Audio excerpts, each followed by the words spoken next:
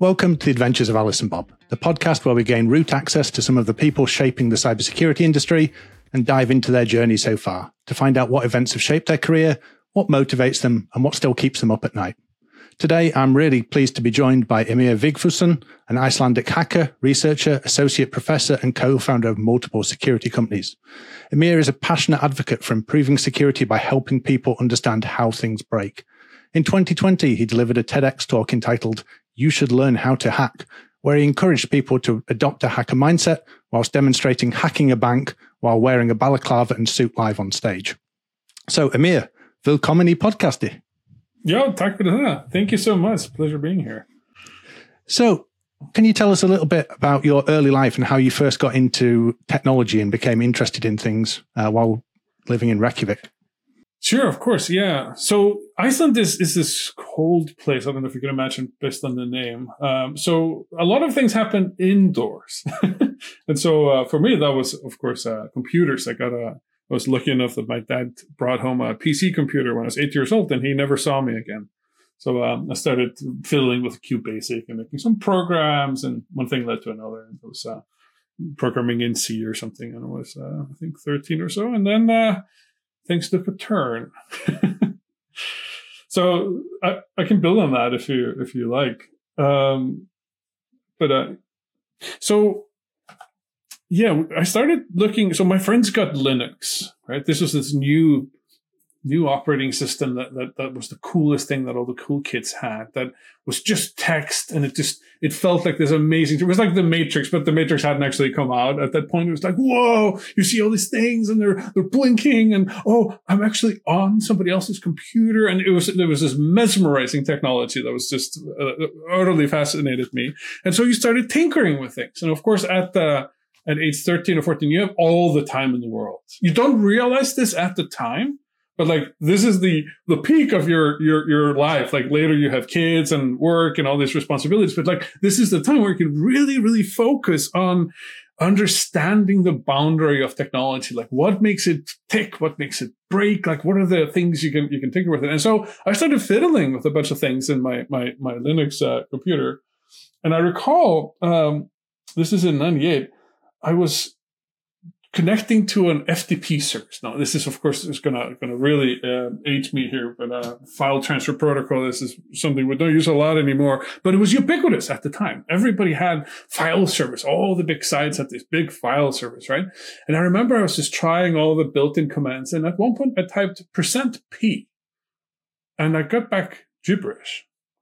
Now, it turns out the gibberish I got back was actually because there was a former string bug in the client in the Windows computer I was using when I found that exact bug. But it actually also turned out to be on the server side, on the Linux side, that there was this former string bug. And this turned into later what was called the WooFTB former string exploit of 2000. And it was this massive thing. It was probably one of the biggest. It was the first big former string exploit that really took over. And so I was really happy to be part of that journey and get to know all the hackers who built that. And so I was on the pulse of like all the kind of pioneering years that was happening of like, how can you take a former string and overwrite something in memory and take access to a program? So it was a really fun thing. So I got this like really nice, lucky shot start into the kind of hacking career. And I think, casting my mind back to those using Linux distributions around that time, it kind of forced you to learn how to hack, right? Because quite often your operating system required you to learn how to hack things just to make it work with your computer at the time. Was that kind of a thing that you were learning through? I mean, there were things that you did, and you just break your Slackware distribution or whatever you're using. And so it was necessary to know that there was a init equals bin bash, like in the Linux, like in the Lilo, like the bootloader that was there at the time. So that you could just directly drop into a boot shell, and you needed to sync your data to the disk so that it wouldn't just ephemerally leave. And like, it was just, you had to hack your computer. It was necessary. That was exactly right. And what's interesting to me is a lot of the guests we talk to on the podcast, grew up in some famous or in some cases infamous hacking scenes. They were in Los Angeles or they were in Boston and they were involved with this crew or that crew. What was the kind of the hacking scene like in Iceland at the time? Super interesting. So one of my friends was already integrated into the hacking scene in Europe. There was this infamous group called ADM, which is a constitutes a bunch of hackers that have since made their mark on various other industries, bunch of unicorn companies and stuff that came out of that group. But he introduced me to those people, and that became my group of friends. And of course, this is a time of IRC, Internet Relay Chat. And so like you were able to really form a connection with these people, but all you knew about them was a nickname. Like we didn't know where they lived, although you can maybe guess from some of the spelling and accent. word from, like those types of things. You're like, you're probably Russian. And so, but other than that, like they were from anonymous IPs, or they had hacked some server, and that's how they were joining the IRC service. And so it was this kind of anonymous thing. And we had like 2 or 3 layers of encryption that we built ourselves on top of like the things that were in the channel. It was like this paranoid group of people, but kindred spirits that just really wanted to understand like the limits of any technology. So it was a huge learning experience. So you were using that connection to the internet and to those communities that you'd found in Europe and other places to start your journey there. One of the things that I've read about you is in the early days, actually, it was that connection to the internet and the ISP in particular that got you your, or should we say your early start in your career. So why don't you tell us a little bit about hacking an Icelandic ISP? Oh, well, absolutely. I mean, I will never forget this night, right? So I was fiddling with some DNS exploit, and there was this Icelandic internet service provider that happened to be running exactly those versions, and so I was adapting the exploit so that it could work on exactly those types of machines. And so I got into the secondary DNS server of like the big ISP, and I had root access, and I was changing some files to like hide my presence and so forth. When all of a sudden, and I'm on a modem, I hear, hello, you're using the phone. So it's my mom is like talking. You can hear it through the modem because that's how the modems work. It was just one phone line, which disconnects me from the internet. And that means that I cannot get back into the server that was screening. I had already disabled like the SSH, and the server was completely inoperable. And so I got disconnected, and I was so scared. Like up to that point, I think everything was just this virtual game. And this is something that's very elusive about going into hacking, is that it's this really addictive pull that kind of brings you into this quagmire where you are just doing things and you feel completely disconnected, dehumanized from the other side of what you're hacking. And so like this is like a moment of realization where I'm just like, I just destroyed the DNS server of a major ISP. Like, what have I done? And so I tried to get back into it, and I couldn't. And so I spent the whole night with my friends just kind of trying to figure out what I should do about this. Like, what do we do? Like, can we hack the other server and do it back? And I'm going to fix it. Like, and ultimately, and this is like 5 a.m. or something, we decided, okay, I'm just going to go there and tell them, and hopefully they'll be merciful. And I even had to like hide in the morning. My mom would come in, are you awake yet? And I'll be like, pretending to be asleep, and then go back in. And so I just took the bus. Like, I mean, I'm just a teenager with my friend, and we show up at this place, and let the secretary know that we're coming. And then we're just waiting. And then like, I talk about this in one of my talks, but like this moment was this kind of moment of truth. Like there's this bifurcation, there's this fork in the road. It's like either the person on the other end is going to be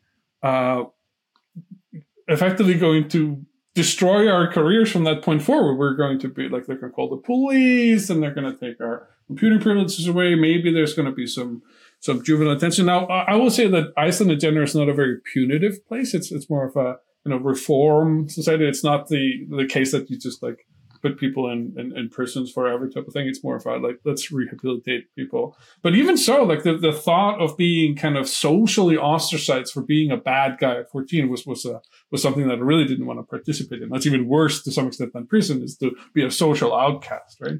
And so that was one possibility. And the other possibility was it would be okay. And like we would be forgiven and we'd get a second chance. And it was very unclear in that moment where this was going. And so you just kind of sit there. You're like this deer that has been kind of running through the wilderness, and there's somebody chasing you. And at some point you just kind of lay over and you give up and you just accept your fate, right? That is that kind of moment where you're just sitting and like it is out of my control. And so this gigantic vehicle pops out, like this really fancy, like Audi or something. And I was like, oh, you were doomed. And that's when my heart really started racing. It was like this giant, like fancy guy. It's like, this guy is not going to show us any mercy. And like this tiny little dude pops out and is like, why are you destroying my servers? Like comes with us, has this like grin on his face, walks us directly into the server room. And then we show him like, okay, you need to do this. You need to upgrade that service. And okay, here I can redo some of the things that I destroyed. And he was very interested. It turns out that he was one of these amateur hackers and was actually enjoying this encounter quite a lot. And I met him since he has a company called Nanito right now. So it's kind of fun to reconnect and talk about this story. Anyway, so he then called us 2 weeks later and was like, do you want a job? We're 14 years old. And so my friend and I both got jobs at this ISP. So we would be effectively responsible for the email service of the largest ISP in Iceland. So we made our own email like services like POP3 and SMTP, and we like wrote all that stuff from scratch, and then internal administration tools to the extent that nobody else could really operate it at the ISP. So we were this essential workers that were part-time 14-year-olds working at this company, which is like the worst management nightmare you can imagine if you were a manager. The CEO of the company at one point said, the day that you guys turned 18 was the happiest day in my life. It's like the liability of having this like junior guys responsible entire, like both security and just maintenance of an ISP. My friend then went on to work for Gmail. Has been doing that since. So he's like, he continued that path and is now one of the world experts on actual how do you run a scalable email service. Anyway, so that was a lucky break, and I'm just so thankful for having that chance, because that was just luck. Not everybody gets that kind of a chance. And like only later did I just realize this, what a break I had there and how many people did not get that type of break. And that is something that I set myself at some point being like, I want to make sure I steer people into the right direction or help them get that type of break if I possibly can, because I owe it to the world. And obviously you made, the right decision there. You confessed, you came forward, you went to the office and told them everything you've done. How did you approach this with your mum? That you were suddenly being offered this job at an ISP. How did that go down? Did you reveal the details that you'd broken their systems? There were some things left out of the discussion. I've been offered a job type of thing. It's it was from like chat channels and stuff. So like it was only later that I kind of like gave more and more detail. I think my mom has this kind of weird image of who I am that doesn't necessarily have anything to do with who I actually am. So like I didn't want to like spoil that bubble too much. But it's like I told her and probably not right away, but I eventually told her just like, I did break in, I did do some stuff, and it was fine. And so she was very happy that I got this job. Actually, she was not all the way happy that I got this job, because she felt that I hadn't really worked myself up to that point, because suddenly I was like this 14-year-old getting a bunch of money, and so I would like go with my friend out to like steak houses and stuff. It's like, hey, you need to actually work up to this point. It's just like it's about the process, not about the goal, right? Type of thing, right? So anyway, that was interesting. Fantastic. So one of the other exploits that comes up with shaping your career is Secure Shell. So do you want to just tell us a little bit about the Secure Shell exploit, what it was and how you first came across it? Yeah, so the story that I tell was there were a whole host of different, very novel approaches being made by some really smart people that were in our circles. And I think I always gravitated towards like exploit research, like actually making computers do something they were not intended to do, rather than actually taking advantage of some other systems and owning them. That wasn't the same appeal to me. And so there was this exploit that was making rounds in our circles. It was written by our friends whom we met in France, and I actually traveled to Russia and France to meet some of these hackers. And so they another actually party had found a bug in Secure Shell. This is in 2001, so it's like eons ago in computer speak. But it was reported, but it was just this kind of, it was this 16-bit integer overflow that happened in a routine that was fixing up some other attacks called D-attack in SSH. It was a routine that was trying to make sure that you couldn't just restuff information into an existing SSH connection to like replay that somebody hit a particular character keystroke, maybe inopportunely making it so that you type into a public forum what your password was. And so like it was some way of trying to mitigate that. But there was this integer overflow in there. It was this tiny little thing. And through a series of unfortunate events, it actually wound up being possible to take over the whole program.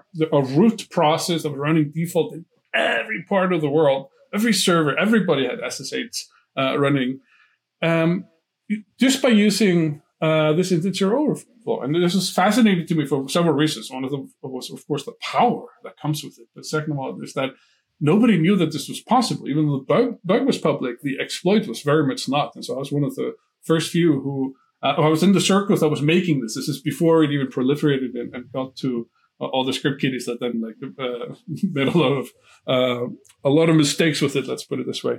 And so I had the source code and I was going through it. It was just this. It was also a first peek into actually using some real computer science. So, for instance, we had to use binary search to figure out like the boundary of the page where we were doing the exploit because it was a relative address, blah blah blah. But just like the idea of being able to step down like the brute force, get login instead of add, like it was just like so many things happening at once. It was so exciting, and like there is no bigger rush than seeing a program do something it's completely not intended to. Right? Like you cannot really beat that. Like it is this ecstatic moment that you'll stay with you for life. I've in my classes when I became a professor, I've tried to recreate that by having students actually write exploits against programs and teach them how to do it. And I can sense that kind of, wow, yes, I got it after like weeks of effort. And it's really fun to see that. Anyway, so back to the SSH story. So there was a moment there, though, where I realized that what we had wasn't just an ordinary exploit. So we had written a whole bunch. So my main forte was making forward string exploits and automatic. I had probably like 20 big bugs that could take over different things. But this was unique because this was a service that was absolutely everywhere, and nobody knew that nobody could patch against it, and so you could just walk in. And so what effectively started happening in my little hacker circles over there was that people just started walking in everywhere. Like you could hack any company you could name. Like it was that type of a moment. And it's almost that you feel that you're overpowered, you're OP. You're like, okay, is there any possible way this can end well? Right? Is there any way for me to see that this amazing like mystery box that I have here in front of me that can enable me to walk in anywhere is going to end well for me while I'm sitting here in my bedroom being 14. And that's just like, I had this moment where I'm just like, there's no path out of this that is good. And so I started to become a little bit hesitant of participating in all these activities. And I could see that there was this allure of power that was creeping on some of my friends. They were like, "Wow, I could get money. Like I was being offered money to do some of this stuff." It's like, you are in Russia, dude. Like I do not want to know where you're getting that money from or how does that work. Like it was getting to the point where I'm like, there's probably nothing ahead here except regret. And I realized that like I could still turn back. Like I hadn't really done anything, at least nothing that I'll admit to, that wasn't kind of irrevocable.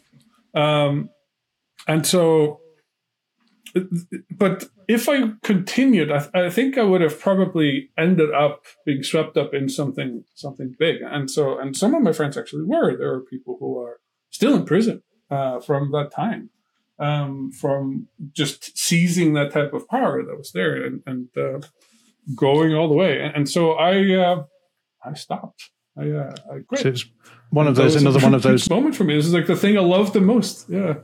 Another one of those fork in the road moments for you where you decided to do the right thing and very much so. Yeah. Okay. And then from I didn't know that at the time.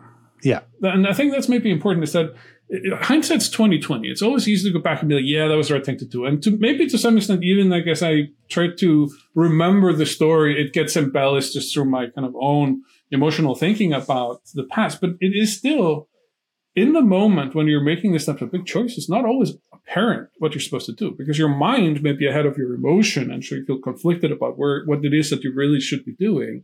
And so, yeah, with the benefit of hindsight, like I was lucky multiple times, and I really appreciate that. And I often come back to be like, how would my life be different if, and then look at some of these moments, right? I think there's an interesting thing that you talked about as well, that there's a sort of hacker mindset that is that I'm interested in the technicality of the exploit. I'm interested in that wow moment of I've gained the access, whereas other people maybe approach it from I want money, fame, notoriety, power, which then, leads them down the wrong path. It took me a while to realize that probably the most enduring way to make changes, the kinds of changes that I want to make, is from within the system, right? Like it's like if you try to subvert a system, so for like it does, there's time and place where there's revolutions throughout history and so forth, but like rarely does that end well, except like after a long bloody period type of thing. Like you really have to work within the system. If you want to work within the system, it does offer you a lot of flexibility if you work in the right systems, right? And so being able to recognize that, like, yeah, it is really intellectually stimulating to write exploits and so forth. I don't have to show my powers and be like, I can take everything down. This is mine. Like, this is not me. Like, I'm not necessarily driven by that. And so it was important to recognize that that wasn't true for everybody who was around me. There were some broken egos, and there were some I think Frank Herbert said it really. So a lot of people say power corrupts, but it's really that power attracts the corruptible. And it was very apparent during that era when we had all this power, who was corruptible to its influence in my circles. And I looked at it and be like, why are you doing this? Like, what is the end goal with this? And there wasn't a good answer. And I could see that it's almost like watching Gollum, like, get the ring. And you're like, okay, I'm peace out, guys. I'm not doing that.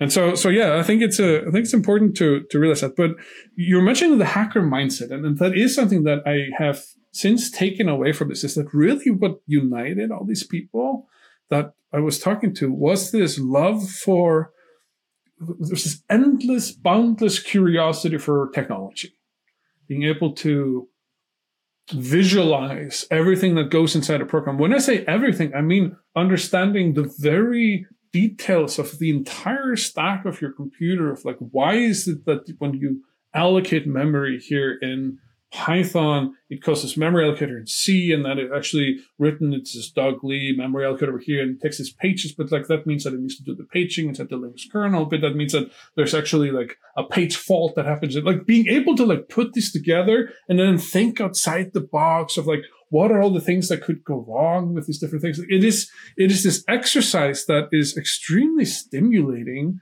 and fun, and at the time was extremely rewarding, because there were a lot of bugs to be found. It's almost like IoT today, which is in the same era as like 1999 style exploitation. And so it was this free playground for people who just needed more intellectual stimulation in their mind. They probably didn't have a lot of social skills. So that was probably what drew a bunch of people from random corners of the planet together into this environment where we really where we're tinkering together and thinking about hypotheticals. And it was I wouldn't trade it for the world. Like, I really learned a lot from that experience. And from there, you took that natural curiosity, kind of left that less ethical hacking scene behind, and went into academics and research-driven initiatives, really. I took a kind of a big U-turn. I kind of exited the whole security. I felt like if I go back into security, like, that's it. Like, I'll turn it to Scarface or something. Or like, I was afraid that I would. Like, and so I tried to just put a wedge between me and the things that I love. It's like if you stop some addiction, right? Like, you have to kind of cold turkey all the way, yep, type of thing. And so I started doing mathematics at the university, and that was actually also really fun, because that is intellectually stimulating. It has all these puzzles that you can solve in your mind and do so. So it hit a lot of the same levers, and so to that extent, I had a really soft landing. It's like you find a different drug, you start hiking or something. And then I went to do a PhD at Cornell in the United States. And the specialization was computer science, but it was distributed systems and algorithms and those types of things. So just kind of continuing that quest for pondering and thinking about complexity at scale. It was very interesting and it was fun. But after that, and a brief stint in industry, I went to IBM for a year and a half. I came back and I became a professor, and I was a professor at Reykjavik University. And I did have that moment where I kind of looked like, I was coming back to Iceland after being abroad. And I realized that all the things that I had hacked and all the people that I know, so forth, everything was the same as when I had left it. Like the world was just as insecure, but there was a lot more dependence on all these electronic records and bits. And so I started to really understand that I had this privileged look into how things operate in the underground and why things break and how hacking works and so forth. And it would feel irresponsible of me to just then be like, no, I just do math now.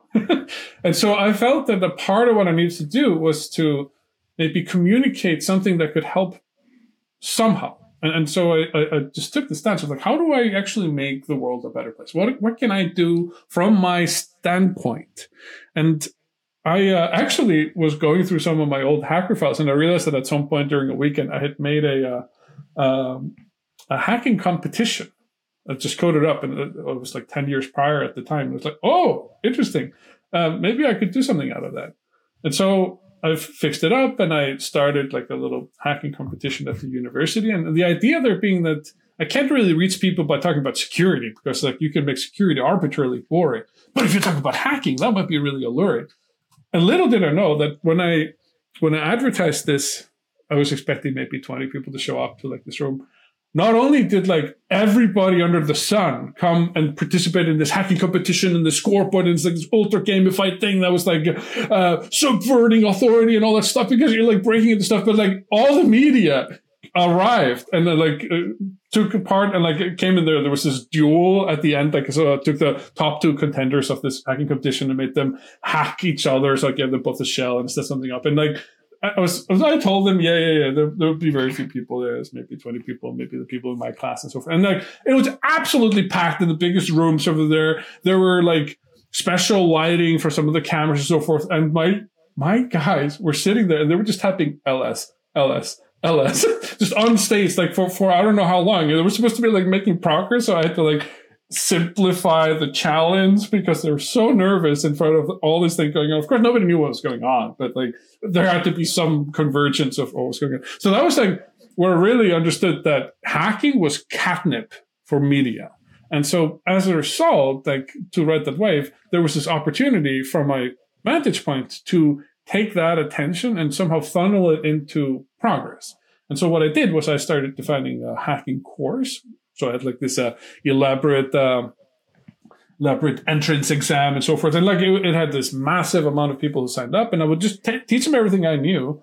But I would also then go ahead and make hacking competitions that were on stage. It was actually really fun. You had 8 people. I all gave them like a special image that I had crafted that had a bunch of vulnerabilities inside it, and they could look and try to find and write exploits for it. And then there would be a timer, and you would just hack one another. And the longer you could spend as having access in somebody else's image, the more points you would accrue. And so what the audience was watching was a scoreboard that just kept going up for everyone. And so you could see that somebody automated that, like they got in, or they were hiding their tracks, or whatever it might be. It was a really fun dynamic that I actually love to see played out. We did that twice, and so it was really fun.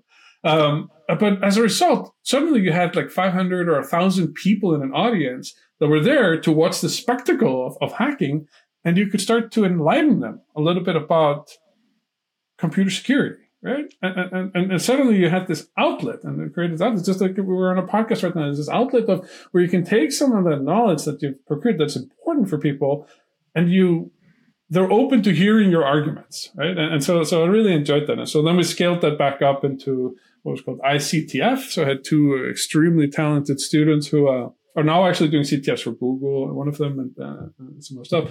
And they they took to this and they just created this platform where we could do CTFs, and we had thousands and thousands of participants over several years. So ICTF was going for a while. So that was a really interesting way of doing outreach, where we could put yourself in the shoes of a hacker, of course, with the intention that by teaching you how things break, you suddenly are able to do something that I think is the cardinal sin when we teach security, which is that you can't teach just defense without teaching some offense, right?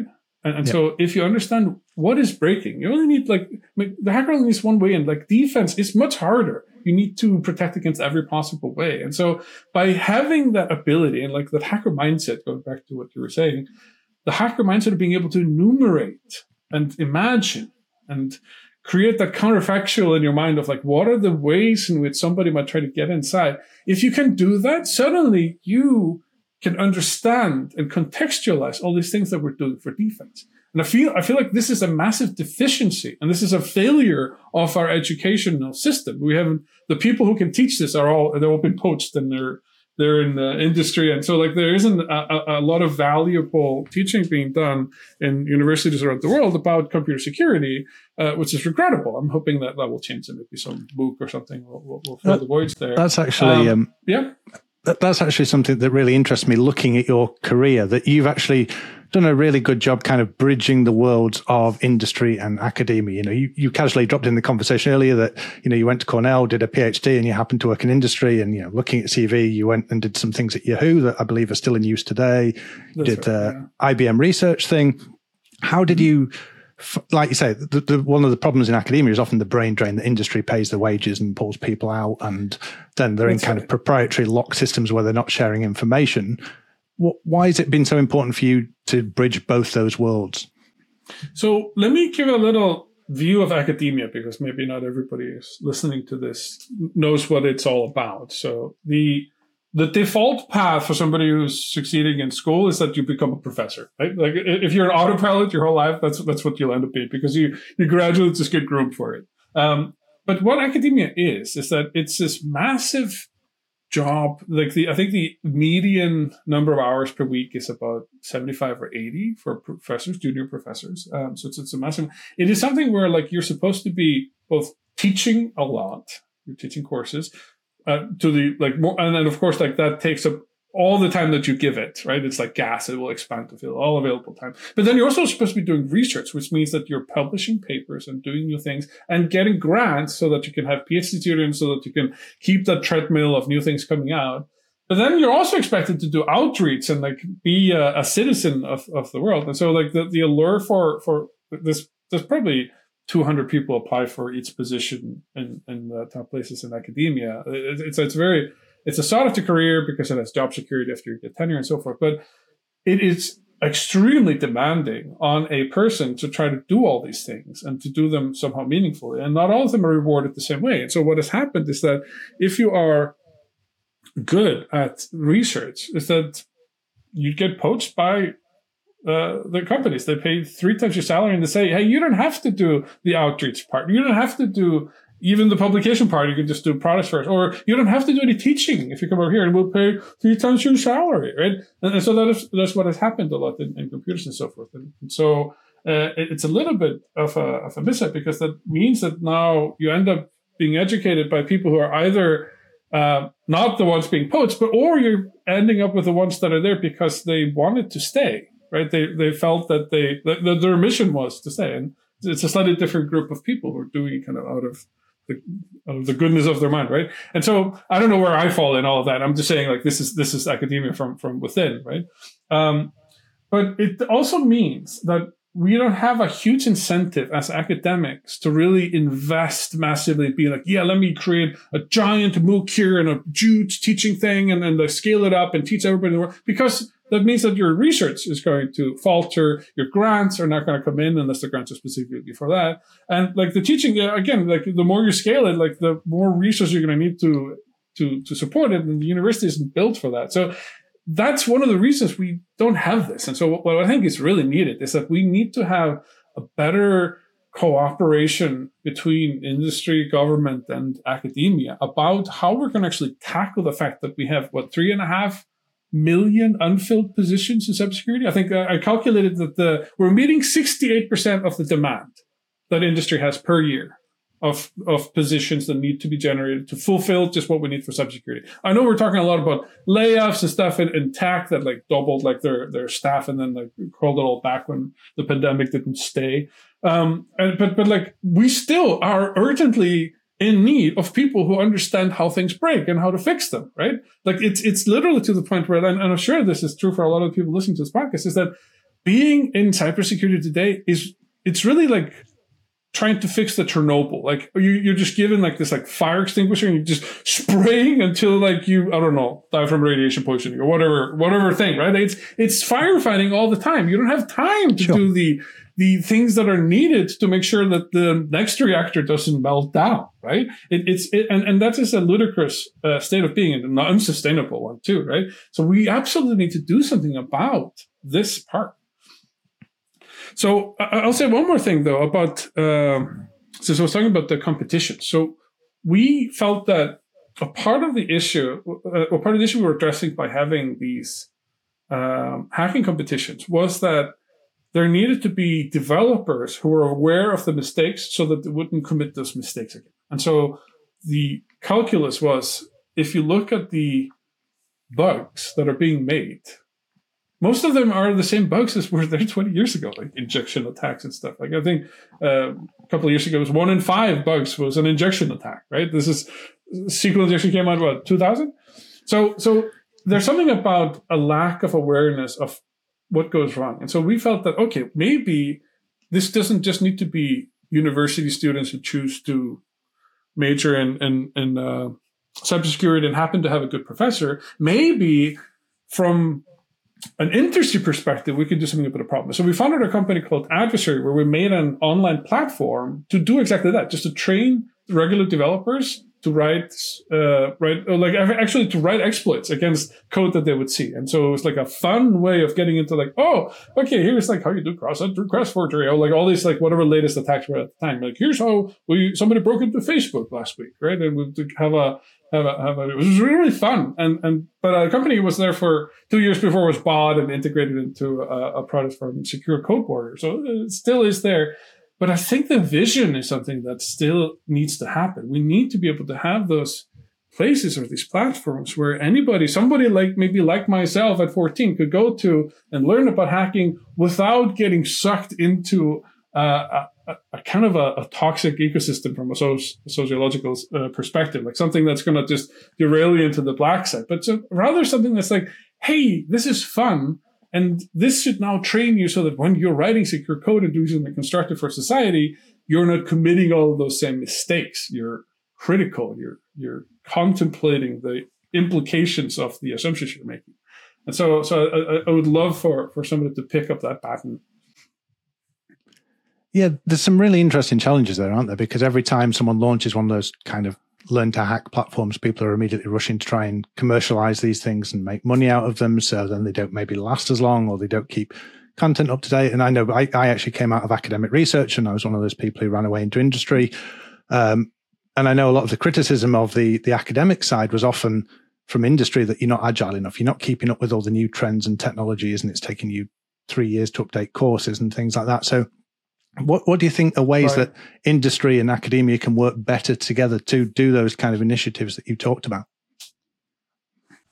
So I think that the optimal, and so I've been giving talks around the world, and I often bring this up when I talk to those who are decision-making talks, is that we need to have some forum. And I think this should actually be a government sponsored forum that incentivizes people to maybe take either a break from academia or break from industry, just go into that kind of forum, just kind of do a little think tank where we can say, like, how can we, using those resources that are in this forum, reach as many people as possible with the latest things that are happening on the other side of academia or industry in a scalable, sustainable way, possibly through a vehicle that's free, just like new information and it's up to date, or possibly a vehicle, like you mentioned, of having a company around it and commercialize and so forth. And the challenge is very much, you're right on the money. Like the challenge is that if you want to have a sustainable organization that's able to continue delivering quality content and so forth, like it needs oxygen, and oxygen here being money. That money has to come through some sustainable part that doesn't take up all the bandwidth and time from the founders or those who should be making the content into creating. It can happen through volunteer effort, but I mean, if it would happen through volunteer effort, we would already have it, I think, because there's enough people interested in this stuff. It probably we need to change the incentives around a little bit and try to get the experts together to make these types of challenges or make this content or to make the curriculum or to help it or somehow like generate this thing. And I do think that we're probably getting to a point where we can start to more easily make scalable educational platforms or educational games or so forth. So I feel like it's looming that all you need now is to be able to take, just like, I mean, if you look at the parallel in other industries, like we're getting to a place where very few people can make what would be considered a high budget film, right? Like the special effects and the acting and all this, like all these things are now much simpler because of AI. Like you have all these like nice image generation type of things. So suddenly maybe you don't need the team of 300 people to make a film. You can cut that down because a lot of the stuff could possibly be automated. And I feel like that can also happen when it comes to scalable education. If you have somebody who has good ideas and so forth, you can deploy it easily. You can maybe do the outreach easily. You can possibly find the sponsorship better. Like there's all sorts of things that I think are becoming simpler. And so it's ripe for the taking. And it's also something that is a pain point that has only grown. Like the debt that we have in terms of understanding and fixing security is compounding, right? Like, I mean, as you can see, the attacks actually rising. Like, I mean, we have a corresponding thing on the other side where like, yeah, we should have been teaching all these people all along, and now we owe that. It's like technical debt, really. It's just a societal debt in some sense, right? And so I feel like the pain point is probably something that can be understood and appreciated, but it needs to be put into a way that has this, what we're calling business product market fit, right? You need to make something that people both use, but also is able to sustain itself, like has an oxygen. So that way it can take off. And I'm really looking forward to seeing that come up. There have been some efforts that a lot of, for instance, like the Google Code Zero, I think has done a great job of highlighting some of the technical things and sponsoring really good researchers into looking into the depths of some of the things that we use every day. And there's a bunch of really cool volunteers and things that are connected to conventions that are good. But we need something bigger because we have a big problem. And it would be really tremendous to see that manifest. Yeah, absolutely. And there's definitely a need for it. It's often the fact that it's a global problem, but people, are looking to their own governments and maybe there's not the overarching thing to pull everything together. But certainly, like you say, the, democratization of things through AI and cloud computing, the fact that no longer do you have to, if you want to test a DNS exploit, you can do it in VMware locally, you can do it in the cloud. You don't need to attack your local ISP to do this these days. So, there's a lot of advantages and it's getting cheaper and cheaper to do. One of the things you mentioned there, that's right. One of the things you mentioned there was Adversary, the online security training company you found, which was then since acquired. I noticed that you'd also founded Syndis, a penetration company, testing company, which again was acquired, and co-founded Keystrike, a company focused on a new era of zero trust security. One of the questions is, you mentioned the life of an academic is long hours and hard work. How do you manage to fit all these things into your daily life? I think it's a four-letter answer: ADHD. I think. I mean, to be fair, like a lot of the work done on these companies were done by the people who were really spearheading it. I was just like involved in getting it founded, and I would like lend my time as much as I could spare to see it come through. So Syndis gave us a unique window into like hacking the world's premier organizations, like Fortune 100 companies, so forth, to see what's the state of security everywhere, and of course fixing it. I mean, these are ex-hackers that are now doing it for good, right? And Adversary gave us that window into like how to use scale education, and so being able to see that as well as just understanding the mechanics of creating a company has been this really cool growth experience that complements a lot of the things that are happening in my academic life. So in my academic life, I do a lot of research into like epidemiology and malaria. We have a project in Africa. All sorts of things that are going on that are unrelated to security. And so it stimulates different parts of your brain. And so it keeps you intellectually curious and it keeps you learning. And I think that's something that I really enjoy, is just being in those shoes of like, okay, here's a field I know nothing about. I'm going to learn it. I'm going to dive into it. Oh my God, this is so cool. And then try to like make your mark on it. So what since you mentioned Keystrike there and zero trust, which means different things to different people, since I've told this story about like how of my former hacker self, I had this epiphany at one point. So I keep this log with me of all ideas that I get, which are like wacky ideas that are maybe out of my purview or have already been done or something. It's just like, if you don't grab the idea and write it down, it's just going to go away like a little firefly, right? It's just going to go somewhere else. So it's like, I try to write these down and then I work on them. But usually it means that it's an idea. It's not going anywhere. It's just a thought or needs to develop. But like, there was this one moment where I had this idea and it was like, oh, I can do this. This is needed.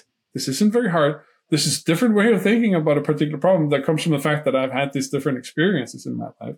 And it was the idea of Keystrike. And so the idea was something that effectively I was putting myself in the shoes of my former self, like as a teen attacker. What would terrify me as a hacker if I came into a computer and I saw it, right? And of course, like, I don't mean like nuclear power plant root, like that type of terrifying, but like something that would be like, oh my God, I'm not going to be able to make any progress here. I need to just log out and go somewhere else, right? And it was the idea that I would be on a computer and wasn't able to move laterally to the next machine. And so the idea was very simple. The idea is, what if when you're typing on your keyboard or you're putting any input into your computer, what if everything that you were typing was attested, had like a cryptographic attestation attested? And that the other end that you're talking to, like the other server, was aware of this and would be like, oh, I see those keystrikes coming from you, but they're not from your keyboard. They're from somebody who's hacking this computer. I started thinking about this. Oh my God, the implications of this are that suddenly you have this secure tunnel from like someone's keyboard to whatever service they're supposed to be able to have access to, and there's nothing the attacker can do about it. It actually means that even if I compromise someone's computer, if I don't have root privileges and they have this thing like set up, or if they have like a device that creates these attestations, I couldn't forge the keystroke. I'll be trapped on that machine. And then so like I just had this idea, and I was like, this would terrify younger me. We need this. Like, we need to make this happen. And so I took a leave from Emory University, where I'm associate professor, and filed for a patent. And so we have a patent pending here, and I got a team now. I think we're 11 people. We've got some awards. We've got some grants. We're at the like Berkeley Skytech like accelerator type of thing to learn about some of the business parts. But like we now have we talked to like 30 different companies. 10 of them signed up to do a pilot with us. Where we have a pilot running, and so we made this thing that just lets you kind of create a tunnel into like your precious parts of your organizations, like the inner sanctum, like the old SCADA controllers that nobody can protect, or like the Swift system or whatever it is. And so the fact that it just says like, hey, I can guarantee that what is being typed on those machines, what was being received by the employees who are supposed to have access, was physically made on their keyboards. And like that idea, like I just think it's a different idea. I haven't seen anything like it. I've talked to a bunch of people to see if I'm just reinventing something. It seems very new, and it seems very exciting to me, because it's really the answer that I've been looking for so long, which is, how do we actually do continuous authentication without just asking you, are you still you? Are you still you? Right? This is seamless. There's no friction. It's in the background. It's even simpler than like two-factor authentication. You don't have to click anything. You just, by typing, you're attesting that you are you, right? So like it all came together. Like, and every time I think about this idea, I have like, whoa, we can do this. We can verify like who wrote that email, or hey, we can make sure that like nobody injected backdoors into code, which I may have done at some point.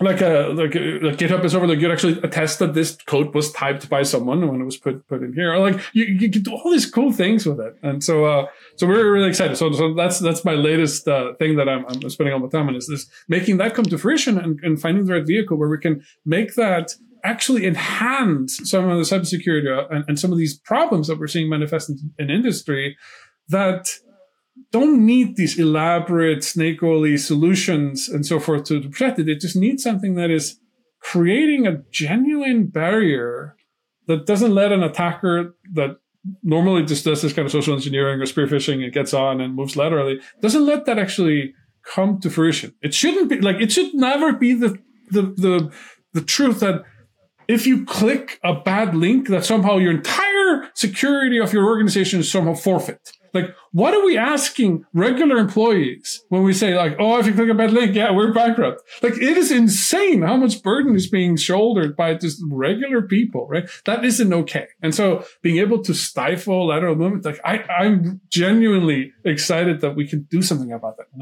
that's what that stint is about. I mean, I can hear from your voice that you're genuinely excited about it. And it's really nice to see that that's pulling together kind of all these strands from your, journey so far, that you've got the academic side that gives you a certain perspective. You've got the kind of industry side that lets you know there's a real problem out there. And you've got that hacker who you're thinking of, that, teenage hacker of how would I be, stopped by something like this? And then thinking, actually, instead of just, like you say, we're detecting phishing email links or we're doing these things, what actually at the core heart of it, understanding the problem that we're facing, what could I put in place to mitigate an entire class of things rather than focusing on detecting an individual malware strain, an individual phishing campaign? And, exactly. Something, people like Beyond Trust we're always talking about that proactive side and doing those mitigations to limit an attacker's lateral movement. So really great to hear that you're doing work in that area. Yeah, precisely. I mean, what if you didn't have to worry about the endpoint so much, right? Like, it is mathematically impossible to prove that your endpoint is free of viruses, right? Like, it's a Turing complete problem, right? So, but like, what if you didn't really have to do that? Like, I'm totally with you. And this is the thing that for the past 20 years has really made me very hopeless about security, is because I did this 20 years ago, this like lateral movement stuff, and it's still going on. I'm like, nobody's addressing this meaningfully, and so being able to maybe contribute to that, that really energizes me. So we're getting towards the end of our time together today, but you've mentioned Emory University, which is where you're at currently. You've got Symbiosis Labs going on there, so maybe you could tell us a little bit about what goes on in Symbiosis Labs. Yeah, so we have a number of good PhD students who are doing research, and what I've tended to do is to kind of just follow the students and what they're interested in, since I am interested in everything. And so what we worked on is, including that malaria project, we worked on, before it was cool, we worked on ways to look at cell phone metadata as a predictor of an epidemic, or being able to notice that deviations from regular movement might be an indicator of, say, flu or something. So we looked at the H1N1 outbreak in 2009 and so forth. So that was kind of cool, being able to do machine learning before machine learning was fully developed to be able to do that. We looked at a bunch of machine learning problems, including like how do you scale various kind of deep neural networks and so forth on a systems level. There's caching, and this is a really interesting problem that I spend a lot of time thinking about, which is you have all these machines around the world that are just there to give you faster access to data, right? I mean, if you think about computer per se, a computer, the von Neumann architecture is really about, okay, where do we put memory so that the things you need don't have a huge delay, because you don't want to get it from a disk. It's like trying to go to the moon to get a book, right? Like it doesn't make any sense. But the question is, what data do you put in the really small, really expensive, but really fast memories? And so if you think about the internet, we have these caches. We have these millions of servers that are just storing data in memory so that like you can get that image on Facebook really quickly. You can get that first clip from that Netflix show right away, right? But when you ask somebody in industry to be like, okay, so what should we put in there? They're like, we don't know. And so they use things that we've been using for so many years, like least recently used. And so part of what I've been doing recently is like, what better things can we do there? Because everything that we save there can actually literally save millions of dollars. So it's been really fun also just kind of as a mathematician type of background of thinking about good strategies to distill some of the knowledge that we know about memories and so forth. So that's been a huge thing there. We've also been dabbling a lot in just general cloud computing. What services are needed? How do we make those better? And then of course security is there. It's been a really so academia is the snooze button on life, right? Like it's a place where you can go and you can be. It's like an elixir. You're surrounded by like this energetic young people that are full of ideas all the way, and you don't notice that you yourself are growing gray-haired and so forth. And so it's really a fun place like that. But it's also an ivory tower in the sense of like you lose a little bit of touch with what is really happening out there. And so a part of what I'm trying to do with taking a break and going to Keystark is to kind of recouple myself with what is really happening in the industry. Where are these trends all going? What are the things we can do about it? And then that may then feed into future research as I start to think about other ideas. And just circling back to that 14, 15-year-old you finding his feet in the way of hacking, trying to, use your moral compass to do the right thing when it came to exploits.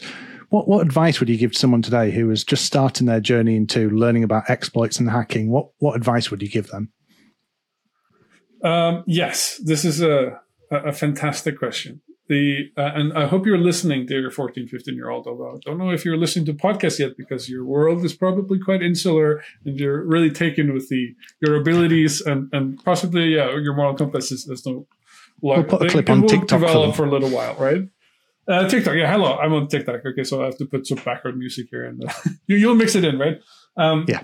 So I've actually had the privilege of having this conversation. So when I had my TED Talk, it was viewed by like 1.8 million people, and I got hundreds and hundreds and hundreds of emails from just random people, including a bunch of kids that were just like, "Teach me how to hack," and that type of stuff. And I mean, many would just kind of ignore those types of emails because it's difficult. But I actually spent some time, at least for the beginning, of having tailored responses to these people because I knew that they were probably just younger versions of myself, right? And so trying to direct them. And I had some conversations with quite a few of them. It was interesting. And the part of it is really understanding.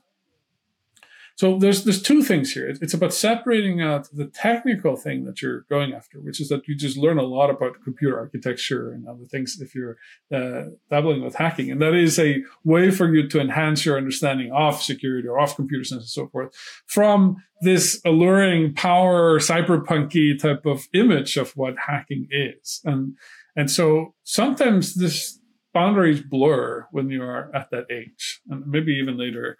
And so that separation, I think, is very important, is that you're understanding that why you're doing things. What is the motivation that drives you? What is the question that is propelling you forward?